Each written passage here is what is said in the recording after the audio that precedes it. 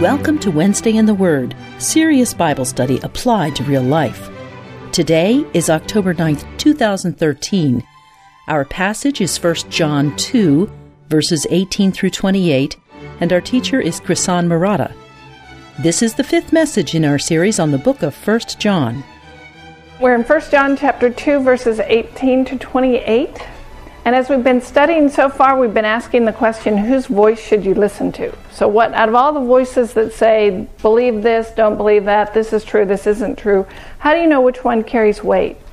And today we're going to ask a related question, and that is, how do I know what's essential and what's non-essential? It's kind of a good question to ask during our government shutdown. But we're going to take it from a theological perspective. So on what issues should I take a stand and refuse to compromise? And on what issues should I say, okay, we can agree to disagree? So what do I do when I disagree with another genuine believer? What matters? What issues are so critically important that I should draw a line and say, you must believe X, or your faith is in doubt? On the other hand, on what issues should I say, okay, one of us is right, one of us is wrong, or maybe both of us are wrong, and one day God will straighten us out, but we can agree to disagree in the meantime. So where do we draw the line? And from our study of 1 John, we can answer these questions. And I think so far we've seen there are two critically important questions that are so fundamental that you have to get them right. And the first one is what he's been talking about from chapter 1 up to this point, and that is your view of sin and your view of righteousness. So this is everything we've been talking about in the first couple of chapters. He says the one that claims to know Jesus is going to have a certain view of sin, and if you don't share that view of sin, it's a red flag, it's a problem. And the second issue is the one we're going to start today, which he picks up in verse 18, and that is, who is Jesus? So I would say, I'll just give you the punchline now, the two essential questions about which we dare not compromise are, who was Jesus and what did he do for you? And we've been looking at what he did for you in terms of our sin, and now we're going to look at who he was in the passage today. So let me just review how we got here. So remember, and he started in the beginning of this letter saying, we're the ones you should trust because we apostles were eyewitnesses to the life and ministry of Jesus. So he says, we saw, we heard, we touched, we were there. You can have absolute confidence that we have faithfully transmitted the message of Jesus. And then in 1:5 he says, God is light, or God is completely good. Therefore, genuine believers will have a certain view of sin, and that's what he talks about through the end of chapter 1, that they will recognize sin, they will call sin sin, they won't justify it, they won't deny it, they will recognize it. And then in the beginning of chapter 2, he says they will love the things of God, so they will love righteousness and holiness as God is righteous and holy, and those who claim to know Jesus will value the things Jesus valued, strive to live the way he lived, and conform their lives to his teaching. And remember, part of his purpose in writing is to teach his readers how to recognize the true gospel from the false gospel. And the Gnostics were claiming that everything physical is bad and everything spiritual is good, and therefore it didn't matter what you did with your body. You could be sinful all you want as long as your spirit was forgiven. And John's saying, no, that's not right. You can't do that. What you do matters. So your view of sin is critically important. And then in this passage we looked at last week, he says genuine believers will not love the things of the world. So he does the other side of the coin. In the first part of the chapter he says, we will love the things of God. And then in the middle part of the chapter he says, and we will not love the things of the world. And that brings us to our passage today.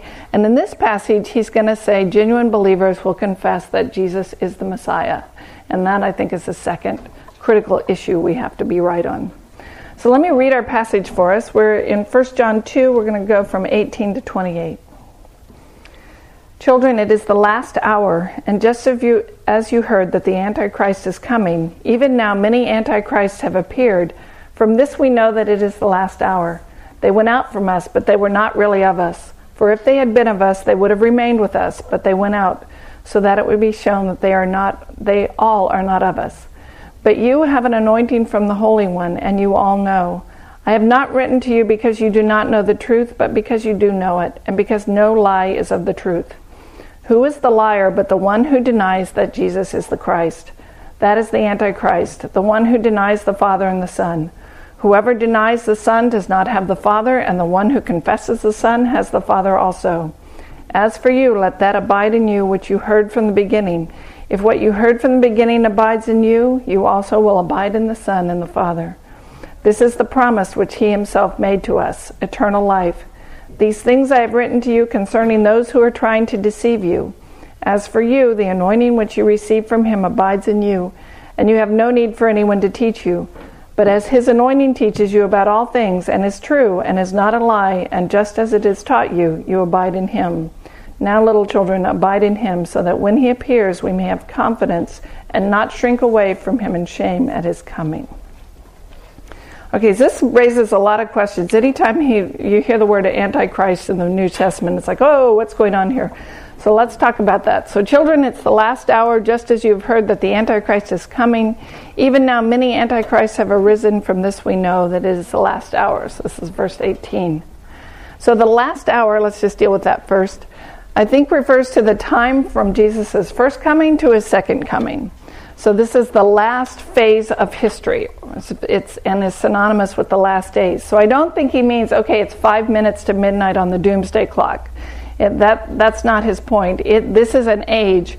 So like we talk about the age of the patriarchs, or the age of the judges, or the age of the kings, or the age of the exile or something, this is the last age. So the time between Jesus' first coming and his second coming is the last stage in what God is doing in the world and in redemptive history. So it may be thousands of years, but it's the last big stage of redemptive history. So I think that's what he's talking about there. So now he says, you heard the Antichrist is coming. And as good Bible study students, we want to say, you did? Where would they have heard that? Who would they have heard that from? Is that something in the Old Testament? Is that in the New Testament? Where would they have figured that out? What could John have expected his readers to know about the Antichrist? And I think probably the best guess is in 2 Thessalonians chapter 2. And if you have your Bibles, you can turn there. But if not, I'm going to read a section for you. Because this is Paul talking, and he's warning his readers against wild speculation about the return of Jesus. And he basically says, it's not here yet. Now, there's a lot of things in this passage I don't understand. But I think this is at least one place we can look to say, this is what John's readers would have heard. So this is 2 Thessalonians chapter 2, verses 3 through 10. Let no one deceive you. Let no one in any way deceive you, for it will not come unless the apostasy comes first, and the man of lawlessness is revealed, the son of destruction, who opposes and exalts himself above every so-called God or object of worship, so that he takes his seat in the temple of God, displaying himself as God. Do you not remember that while I was still with you, I was telling you these things? And you know what restrains him now, so that in his time he will be revealed. For the mystery of lawlessness is already at work. Only he who now restrains will do so until he is taken out of the way. Then the lawless one will be revealed, whom the Lord will slay with the breath of his mouth and bring to an end by the appearance of his coming. That is, the one whose coming is in accord with the activity of Satan, with all the powers and signs and false wonders, and with all the deception of wickedness for those who perish, because they did not receive the love of truth so as to be saved. Okay, don't ask me what all that means. I don't know. But I think we can say, when John says, you heard that the Antichrist is coming, where would they have heard it? Well, one source is the Apostle Paul, because in verse 5 he says, do you not remember that while I was still with you, I was telling you these things? So we can assume that Paul had taught about this, and he's talking about a day when the restraints of lawlessness will be removed and evil will break forth with intensity in a figure called the man of lawlessness, and he will meet his final destruction at the coming of Jesus. So as best I understand what Paul's saying at this point, there is an Antichrist figure yet to come, but I haven't studied the end time passages very well, so I don't really know. But when John says, just as you heard that the Antichrist is coming, he's probably referring to something like this, Paul's teaching. So the question then is, what is John's point here in 2:18? And I don't think he has a particular person in mind. that is an interpretive option, but I think what he's saying is, you heard that there's one person coming, but I tell you, there are lots of deceivers here already. And that seems to be his point here. So he's more concerned not with what's going to happen in the end times, or who that person might be, or when he's going to come, or how we would know. Instead, he's saying, there's this phenomenon here and now where people are coming and deceiving you. There are many people out there preaching in the name of Jesus who aren't really speaking in the name of Jesus. And those are the people you need to be concerned about right now. So there is this phenomenon at loose in the world of this opposition to Jesus. They persecuted Jesus, they're going to persecute you. You're going to be ridiculed for your belief. You're going to be seen as ignorant and gullible, and you're going to be mocked when you stand up for the things of God. And that's the spirit of the Antichrist that's loose in the world. So his concern is, there are people here now who are trying to deceive you. This opposition to Jesus and his message is happening just as Jesus predicted it. So I'd say he's saying, if I paraphrase this, I'd be something like, you've heard about this figure who's coming and will deceive you, but I tell you there are many deceivers here already. So I don't think his point here is who's the Antichrist or when's it going to happen, but be aware the people are trying to deceive you. So who are these people? Look at 19. They went out from us, but they were not really of us. For if they had been of us, they would have remained with us. But they went out in order that it might be shown that they are not of us. So when you come to a verse like this in the Bible, and it's all full of pronouns, you want to ask yourself, who's they, who's us? Who is he talking about? And context is the key to answering those questions. You don't want to just assume it's us believers versus non-believers or something. I think here he means they are the false teachers, these people who are out to deceive, and the us are primarily the apostles or those who remain faithful to the teaching of Christ. So perhaps these teachers identified themselves as followers of Christ. They might have even been leaders in the church, but eventually they left the truth, and that revealed them for who they were.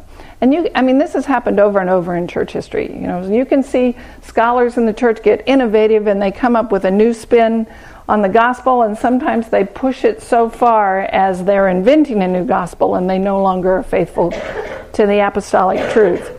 So what John's saying is they're claiming to know better than the apostles. They're claiming we represent the real meaning and teaching of Jesus and we know better, but they have departed from the truth. I think that's what he means by they went out from us. They have left the truth. They weren't really of us. So they aren't teaching the same message. So they claim they are. They claim they know best, but they aren't. So they aren't cut from the same cloth. They're not children of the truth. If they had been, they would have left the truth or would not have left it. And I think the given in this section is that the gospel is the truth. So, and John is in a unique position to know. He has firsthand knowledge. He was there. He saw. He touched. He was part of the inner circle. He walked with Jesus. So he can have the utmost confidence that he has been taught the message that came directly from Jesus. And I think he is in a unique position to make this claim. So he can look at these people and say, they have left the truth. They are not really of us. Those who depart from the truth expose them for what they really are. So not everyone who claims to be a Christian is in fact seeking God and his truth, and those who aren't will ultimately reveal that fact because they will leave the truth. So regardless of how sincere they are, if they're not motivated by a desire to embrace the truth, they will leave it and reject it. Now, I think I keep using the word truth because if we reject the truth, we're rejecting God. Truth is important in that sense because it becomes a litmus test of the state of my heart. If I embrace the apostolic gospel, that is the truth, that I am seeking God and Jesus, and if I reject it, I'm opposed to God and Jesus. So it's not some philosophical exercise. It's not, a theological debate. It's a spiritual and moral issue. And that's not a very popular idea today, because tolerance has become our highest virtue. And some of you will remember this. When I was growing up, tolerance meant that I might vigorously disagree with the content of your ideas, but I would vigorously uphold your right to have those ideas. And that was tolerance. I mean, just the whole message of the 60s was this kind of I'm okay, you're okay, and we may disagree, but I vigorously uphold your right to believe whatever you believe. But now, tolerance has come to mean all ideas are equal. And if I say this idea is better than that idea, or this idea is right and that idea is wrong, I'm intolerant by today's standards. So we don't have the right to vigorously disagree anymore. To vigorously disagree is to be intolerant, because all truth is relative and all ideas have merit.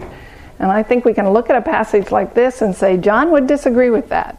He would say there are truth and there is truth and there is lies. All ideas are not equal. There is a gospel message that's been faithfully transmitted from the apostles, from Jesus to the apostles through the scriptures, and there are gospel imposters out there. And those who preach a different gospel are preaching lies. They've departed from the truth. And we are not to hold those ideas as equal. There's no reason to tolerate them. Now, that's not to say we have to be offensive in our disagreement, or we have to be arrogant, or in some way rude with people we disagree with. We're not justifying that kind of an attitude. It's probably true that if you disagree, you will be called arrogant and narrow-minded and intolerant, no matter how nicely or politely you disagree. But the reality of the gospel is that there is truth. Truth matters, and it's important, and we don't tolerate opposition to it. We don't compromise on the essentials. So we can respond with humility, we can respond with mercy and compassion and a desire to persuade and to appeal, speaking the truth in love, but there's nothing to be gained by kind of a punitive, angry response. So we want to be humble in our response, but we want to be clear. Some ideas are right and some are wrong. Okay, the other thing to notice is he is not talking about church membership here. He's not saying they left our particular church and went to another, so they aren't really Christians. And I've heard this verse applied that way. Church membership is not an accurate predictor of your spiritual status. So we just want to be clear. It's arrogant to claim that there are no members of a particular denomination that are saved. And it's naive to claim that all members of a particular denomination are saved. That's not the standard. The standard he's talking about is abandoning the true gospel and turning to lies. And this isn't a new idea. We talked about this when we did the parable of the sower and the seed. Remember from last fall that there are people who will hear the gospel, they'll make this spectacular response to it, but then when life gets hard or when life challenges them, they will turn away. And I think it's the same idea. If they'd been genuine believers, they would have remained faithful to the truth. Or if you have the gift of saving faith from God, he won't let you go. Now, why is that important? I think content matters. The pendulum can swing too far either way, and we talked last week about getting too caught up in knowledge and understanding and turning Christianity into an intellectual endeavor. But there's a danger on the other side as well, that you turn it into a relationship with no content. You've probably met people who've gone so far into the Jesus is my buddy that they say things like, well, my relationship with God is just fine and I'm not going to stop sleeping with my boyfriend. And you have to think, wait, there's some content here you're missing. Or, Jesus is my role model so I can do whatever I want because I think he would agree. So, or that leads into this, I can be righteous now completely attitude. So truth matters, doctrine matters. We can swing too far intellectually, we can swing too far in the fuzzy relationship aspect. And we want to be clear that God communicated his plan of salvation through a message, and we want to get that message right. So John's going to go on to say, who's the liar but the one who denies Jesus is the Christ? And that implies we need to see Jesus as my Savior and my Lord. Not just my buddy, not just my guru, not my role model, but my Savior and my Lord. Okay, so remember Satan's goal, we talked about this last week too. Satan's goal is unbelief. And if he can't distract us entirely with the things of the world, as we talked about last week, he'll deceive us with counterfeit gospels. And he'll give us all kinds of gospels that look like the real thing and sound like the real thing, but are mixed in at critical points with lies, and therefore they're not the real thing. And there are certain things we must agree on. So yes, doctrine does not save us, but truth matters. And there are certain basics we want to understand. So that's the question we're looking at today. What are the essentials that we have to get right? Okay, so let's look at verse 20. This is one of those confusing ones if you take it out of context. But you have an anointing from the Holy One, and you all know. Or some variations say, you know all things. So what does he mean by this anointing from the Holy One? Well, anointing in general is a sign that God has chosen you for something. So it was a ritual, like the high priest was anointed as the high priest. He was given that role to play or that particular way to serve, and the anointing was a sign of that service. The king was anointed as king as a sign that he had been given that job. The prophet anointed as prophet, and so on. So an anointing was a visual sign that God had chosen you for a particular role or a particular service. And I think what he's saying here in verse 20 is you have a sign from God that you are a genuine believer. You have an anointing in the sense that you have a sign. You have confirmation that you have been chosen for God, and that is your faith. The very faith that you have. The fact that you have responded to the gospel and you're still here is a sign that you are in fact a believer and you know the gospel. So, you've gone through trials, you've gone through hardships, you've gone through challenges where you think, what is God doing? And you're still here trusting him and clinging to your faith. And that anointing, that sign is a sign that you're a genuine believer. Because none of us would believe the gospel unless God had worked in our lives to open our eyes to see it and our ears to understand it. So both the false teachers and the believers heard the apostolic teaching, but they responded differently, and that different response is a sign. So the false teachers or the false believers eventually left when life got hard or when things changed, and those that remained, it is a sign that they are genuine believers. And I think that's really all he's saying. Now that assumes that faith is a gift, that my response to the gospel is a sign because it is a gift from God. If I have to work it up, then how could it be a sign? Because I could deceive myself, or I could be a hypocrite, or I could be faking it. But if my response is a gift from God, along with the gospel and grace, and that saving faith itself is a gift, then it is truly a sign because God has given it to me. I can stand on it and I can have confidence in it. Follow me through so far? Okay. So then he says, and you all know, or you know all things. I think what he's saying there is truth is accessible to everyone. You know everything you need to know about the gospel. So I think this is kind of a swipe at the Gnostics who were claiming, well, yeah, you've heard that stuff about Jesus, but we have this secret stuff. You join our club and we'll give you the extra secret stuff that then you'll really understand, then you'll really be enlightened. And I think John's saying there is no more to know. You know who Jesus is. You know what he did for you. There is no secret knowledge. There's nothing that you need to know. You know all you need to know about the real teaching of Jesus. So you don't have to be part of this inner circle. You don't have to have a secret decoder ring, or some ritual or golden glasses or something. You don't have to have an advanced degree or be part of the inner circle. God has given you faith, he's opened your eyes to see, and you can trust that you understand it. Now, we still need to be biblically literate. Truth is out there and you can learn it.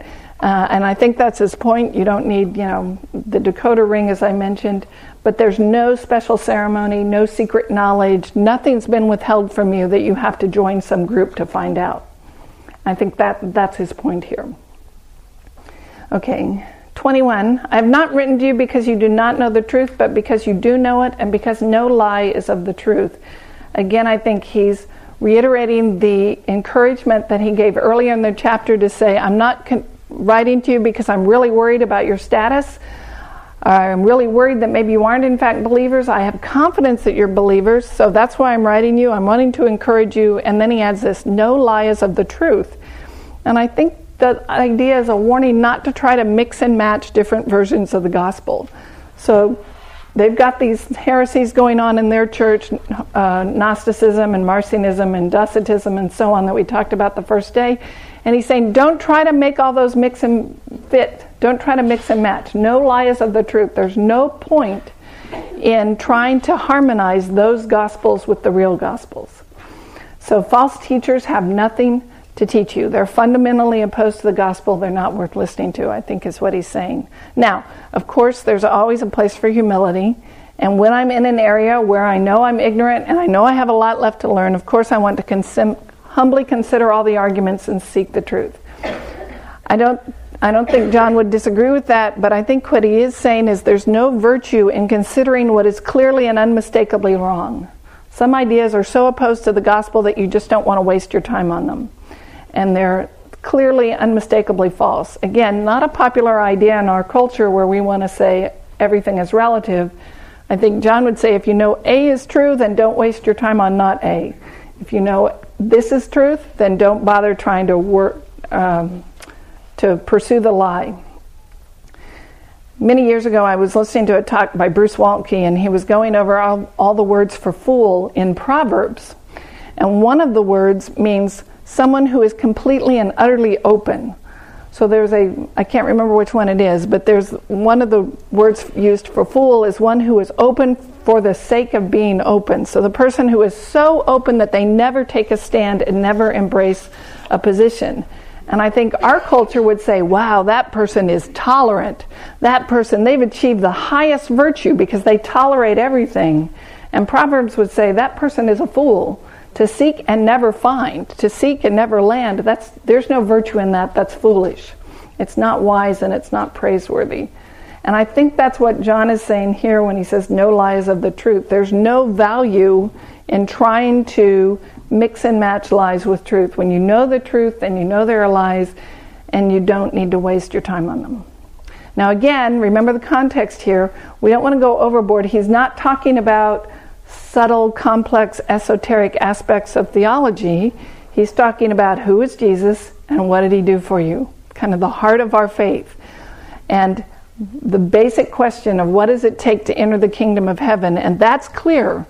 The scriptures, there may be lots of hard passages to understand in scripture, but we can get that. The basics of the gospel. We can stand on them and we can claim them and we know them, and there's nothing else we need to know in that sense. So he's saying embrace it, don't waste your time on other gospels. And what is that? So what is it? I think the next verse clarifies what kind of knowledge he's talking about. In 22, who is the liar but the one who denies that Jesus is the Christ? This is the Antichrist, the one who denies the Father and the Son. Whoever denies the Son does not have the Father. The one who confesses the Son has the Father also. So, what are the lies that we don't want to worry about, that we don't want to mix and match about? We want any lie about who Jesus Christ is and what he did for you. The liar is the one who denies that Jesus is the Christ. Now, we tend to think of liar as someone who knows the truth and deliberately, intentionally tells something contrary to the truth.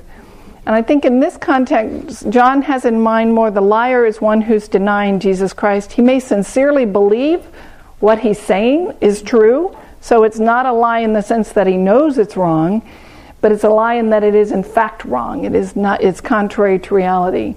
So secular humanists, for example, or philosophers who have embraced a different worldview that denies God, they may sincerely believe that worldview is true and that what they are teaching is true. And they are not liars in the sense that they know what they're teaching is wrong, but they are liars in the sense that what they are teaching is wrong, even if they sincerely believe it. So the Gnostics could have fallen into this category. The Pharisees probably some of them fell into this category. So they were sincere and earnest in their beliefs, but they were wrong. So he's not... So he's saying, look, the false teachers have rejected Jesus as Messiah because they see no need for a Savior, which was one of the heresies of their day, that they could be perfect without Jesus. They don't see their own sinfulness, so they don't think they're guilty, so they don't think they need a Savior, or they don't value righteousness as they should. And he's saying, these are the false gospels. These are the ones you don't want to waste your time on. So whoever denies the Son, so whoever rejects Jesus' teaching about who he was and what he came to do. I think that's what he means there. Hello. So whoever denies the Son and then has the Father, I think, he understands the truth that the Father revealed through his Son. So God revealed himself through Jesus, and if you deny Jesus, you're denying God. And I think he's making that point because the heresies of the day said, we know how to reach God and you don't need Jesus. So we can get you there with our knowledge and our enlightenment, and it doesn't involve Jesus. And John is saying, wait a minute, if they claim to represent the truth of God and they're denying who Jesus was, they're wrong. Because God revealed himself through Jesus, and if you deny Jesus, you deny the Father as well. If you reject the Son, you reject the Father. Because this is the way God revealed himself, through his Son, through Jesus Christ, who came into the world to save sinners. And if you reject Jesus as Messiah, who came to pay the penalty for our sins and to be an atoning sacrifice in our place, then you reject the Father. You can't split the two. You can't claim to follow God if you deny Jesus. So the one who confesses that Jesus is Lord and Messiah has the Father. Okay, so I think this implies, what do we check? So someone's teaching, or you're reading something, or you're listening to something. What's essential to the faith? What's the plumb line by which we want to test? And I think he's given us two. In chapter 1 up to about verse 2:11, he said, one is your view of sin and holiness, and the other is your view of Jesus Christ. And the one who's wrong is the one who denies that Jesus is the Christ. Now, you may think this is a cut and dried issue, but I think it's still relevant today. One of my favorite podcasts is The World and Everything in It. I don't know if you're familiar with World Magazine. It's a Christian news magazine, and they have a podcast now that's free, and I highly recommend it. It's news from a Christian perspective. And on August 1st, it's still on their website, you can look it up, they reported that one of the most popular hymns is not going to be in the next version of the PCUSA hymnal. So the Presbyterian Church USA is one of the American Protestant mainline denominations. And I'm not trying to throw stones here, but they are dropping the hymn In Christ Alone from the next version of their hymnal because the authors refused to change the lyrics for them. So you're probably familiar with that hymn, On Christ Alone. So they asked the authors to change, till on that cross as Jesus died, the wrath of God was satisfied. So that was the verse they wanted to change to, till on that cross as Jesus died, the love of God was magnified. And the songwriters refused. So they're dropping the hymn, and this was the quote from the head of the hymnal committee. We don't want the hymnal to suggest that Jesus' death on the cross was an atoning sacrifice needed to assuage God's anger over sin. Like, we don't? We don't? That's the heart of the gospel. So, okay. John would say, these people are not worth listening to. They've missed the point. That's exactly what we want to suggest. That is the gospel, that Jesus' death on the cross was an atoning sacrifice needed to assuage God's anger over sin. That really floored me, because I thought, how could she so perfectly understand the gospel? It was a woman who was the head of the committee, and say, we couldn't possibly suggest that. Okay, so those are the gospel basics. Well, that's what we got to get right. You may sincerely believe your own falsehood, but it's still falsehood. All right, so we got to keep moving on the chapter here. You can still listen. I was going to play it for you, but it's about 2.5 minutes, and I thought it might take too long. But I'll put a link to that podcast on the website, so if you want to listen to the actual recording, you can find it. All right, so going on in verse 24. So what do we do instead? He says, cling to the original gospel. As for you, let that abide in you which you have heard from the beginning. If what you heard from the beginning abides in you, you also will abide in the Son and in the Father. And this is the promise which he himself made to us, eternal life. So his exhortation then, what do? Cling to the original gospel. Remain faithful to what you know is true, to what you heard from the apostles. And again, John is in a unique position to make that claim of what's true and false. So he's saying, don't be blown about by every doctrine that comes along, every new theory, every charismatic, glossy speaker with this impressive credentials and a long list of published books. If they teach something other than Christ crucified, don't waste your time on it. Don't be taken in. Remain faithful. And I think that's all he means by abide in you, is remain faithful. Cling to that. The perseverance of the saints that we talked about last week. So your job is to stand firm, be strong, cling to the gospel, what you know to be true. And if you do, the promise is eternal life. So life in the kingdom of heaven, life in the age of ages. So those people that remain faithfully committed to the gospel will receive eternal life in the age to come. So in 18 up to 25, he makes the point that those who accept the teaching of Jesus are true believers, and these are the ones who acknowledge Christ, and those who reject Jesus are not true believers and do not represent what God revealed. And then in 26 through the end of the chapter, I think he's giving an exhortation to pursue righteousness, because this is what it looks like to remain faithful to Jesus' teaching. So let's look at that, 26. These things I have written to you concerning those who are trying to deceive you. And as for you, the anointing which you received from him abides in you, and you have no need for anyone to teach you. But as his anointing teaches you about all things, and is true and is not a lie, and just as it has taught you, you abide in him.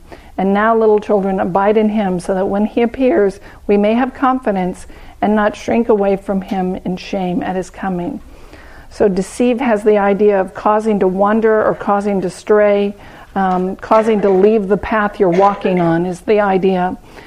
And these things that he's written, I think, are the serious charges he made earlier in the chapter about who the false teachers are, that they are liars, that they're not children of God.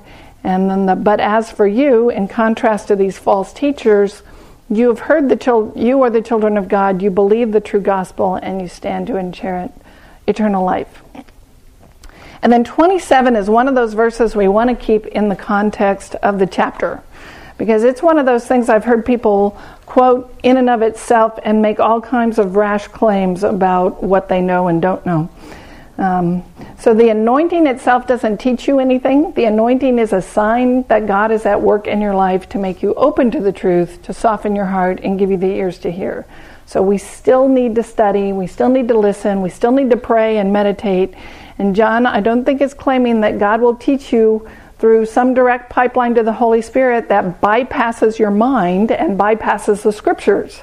I think he's saying the Spirit removes your blindness. He makes truth accessible to you so that when you see it, you recognize it and embrace it and understand it. And without him, the Spirit's doing that, truth could slap us in the face and we wouldn't recognize it because we're spiritually blind. So the anointing teaches me by changing me so that I can understand, by removing the obstacles that blocks my understanding. I still need to study, I still need to pray, I still need to go to God and learn, but I can have confidence that the anointing of the Holy Spirit is a sign that God will make these things real to me, will make them understandable.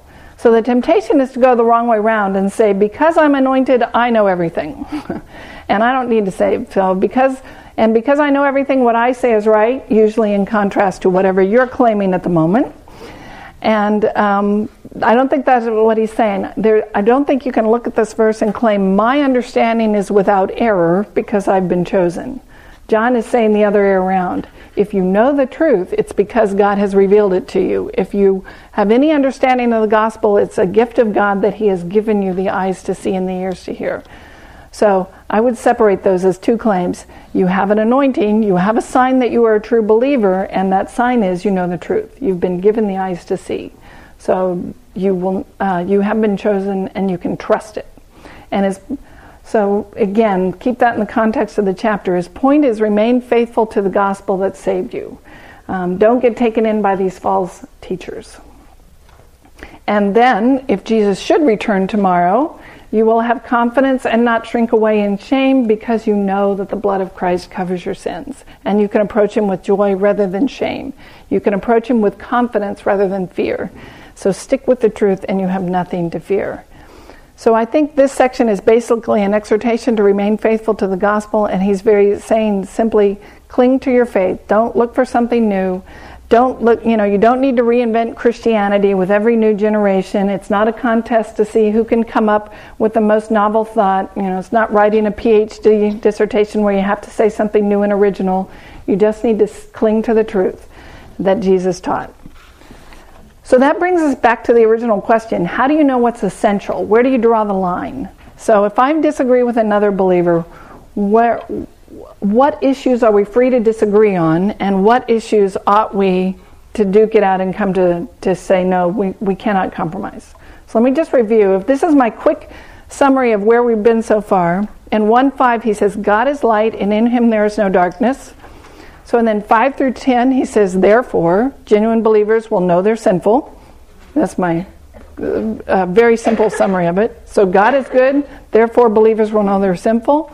In 2:1 through 11, they will love the things of God, so they will long for holiness and love holiness and righteousness. Then in 2:12 through 17, they will not love the things of the world.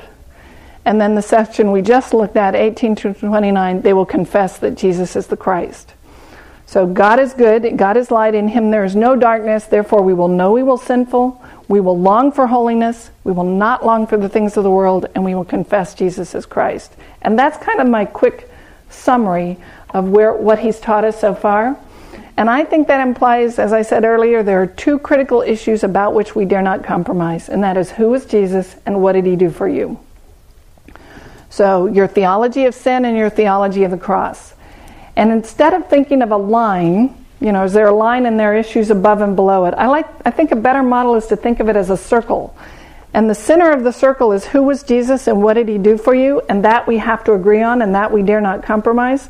But then the farther away you get from the center, the more freedom you have to disagree. So issues of, say, who sings and who prays up front and what kind of music we have, I would put those way out on the edges of the circle.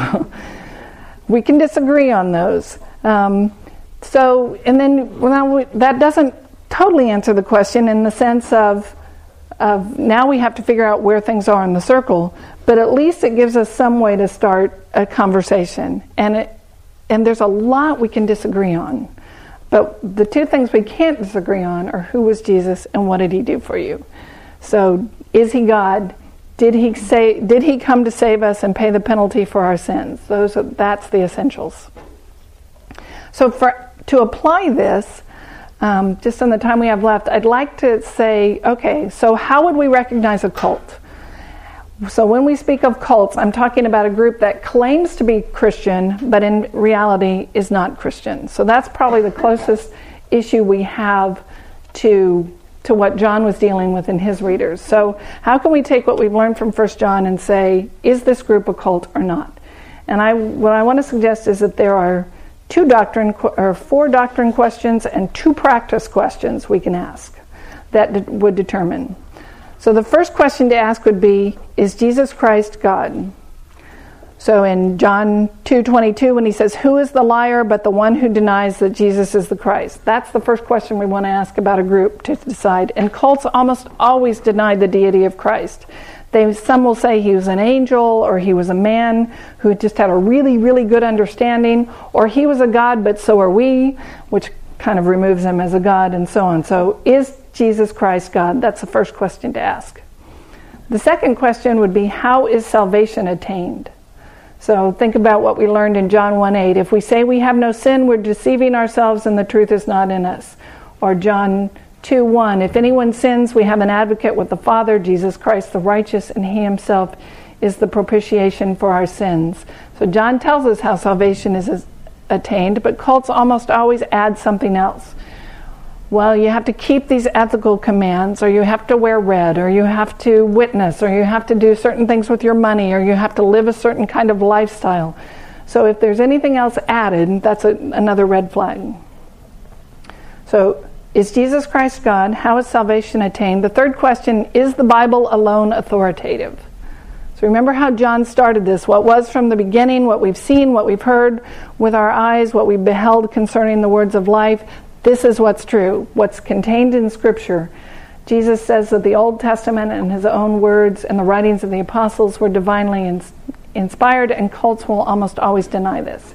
Either they'll say, well, the Bible's full of errors, or it's outmoded, or we don't need to trust it, or they elevate another book to the same level as the Bible, or another teacher to the same level or above the Bible in authority. So that's another red flag. So is Jesus Christ God? How's salvation attained? Is the Bible alone authoritative? And the fourth one, is anyone outside their group saved? So John 1:9 says, if we confess our sins, he's faithful and righteous to forgive us.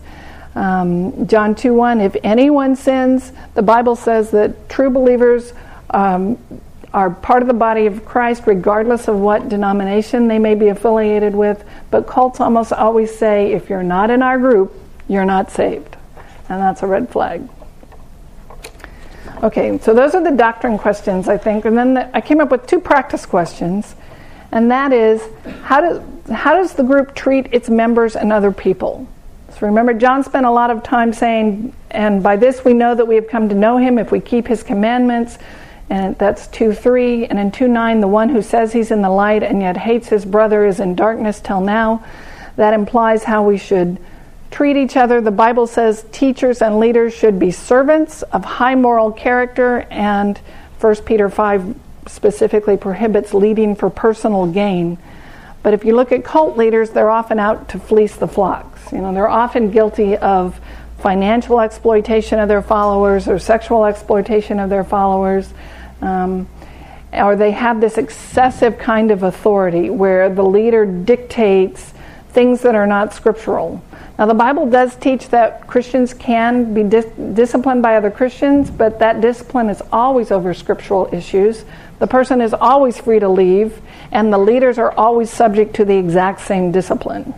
And cult leaders violate all that. They impose non-scriptural issues, so they dictate, where you can live, or who you can marry, or what job you can take or can't take. And the person is coerced into staying. You're not free to leave. And usually the leader has no accountability. They're not subject to the same rules. So, I don't know. That would be, I guess, the 5th question. The 6th question would be then, does the group have any secret or private teaching which only the privileged can learn? I think that's the section we just looked at today. 2:27, as for you, the anointing which you received from him abides in you, and you have no need for anyone to teach you. I think the point of that is there is no secret teaching. The message of the Bible is open, it's free, it's clear, but cult members are often will refuse to answer doctrinal questions, or they say, well, you have to come to this class to really learn that, or you have to go on a retreat to really learn that, and you won't get the true understanding until you join the club. So I think just from 1 John then, we can look at that and say, how would we recognize the true from false? And hopefully those questions will help you. So then, just to wrap it up, because we're running out of time then, where do we draw the line? I'd say we don't really draw a line, we stand in the center of the circle. And the center of the circle is, who was Jesus and what did he do for you? And the rest we can disagree on. See, I bet you didn't know theology was so simple. That. All right, let's pray. Father, thank you that you do teach us and that you do give us the gift of faith and you open our eyes to see. And we confess that apart from your grace and your mercy, none of us would understand the truth. We would still be lost in our darkness. And we just pray that if anyone here is struggling or anyone here is confused about who you are and what you've done, that you would open her eyes and give her the eyes to see, and that you would give us the words to say to come alongside and encourage and exhort and shine a light onto the truth. We just pray that anything that was confusing or wrong or just not in accordance with your word, that you would blow away like the chaff and leave only what is true, and that you would write that truth on our hearts. In Jesus' name, amen. Thank you for listening to Wednesday in the Word. For notes and study questions related to this message or more talks in this series, please visit our website, WednesdayInTheWord.com. We hope you'll join us again.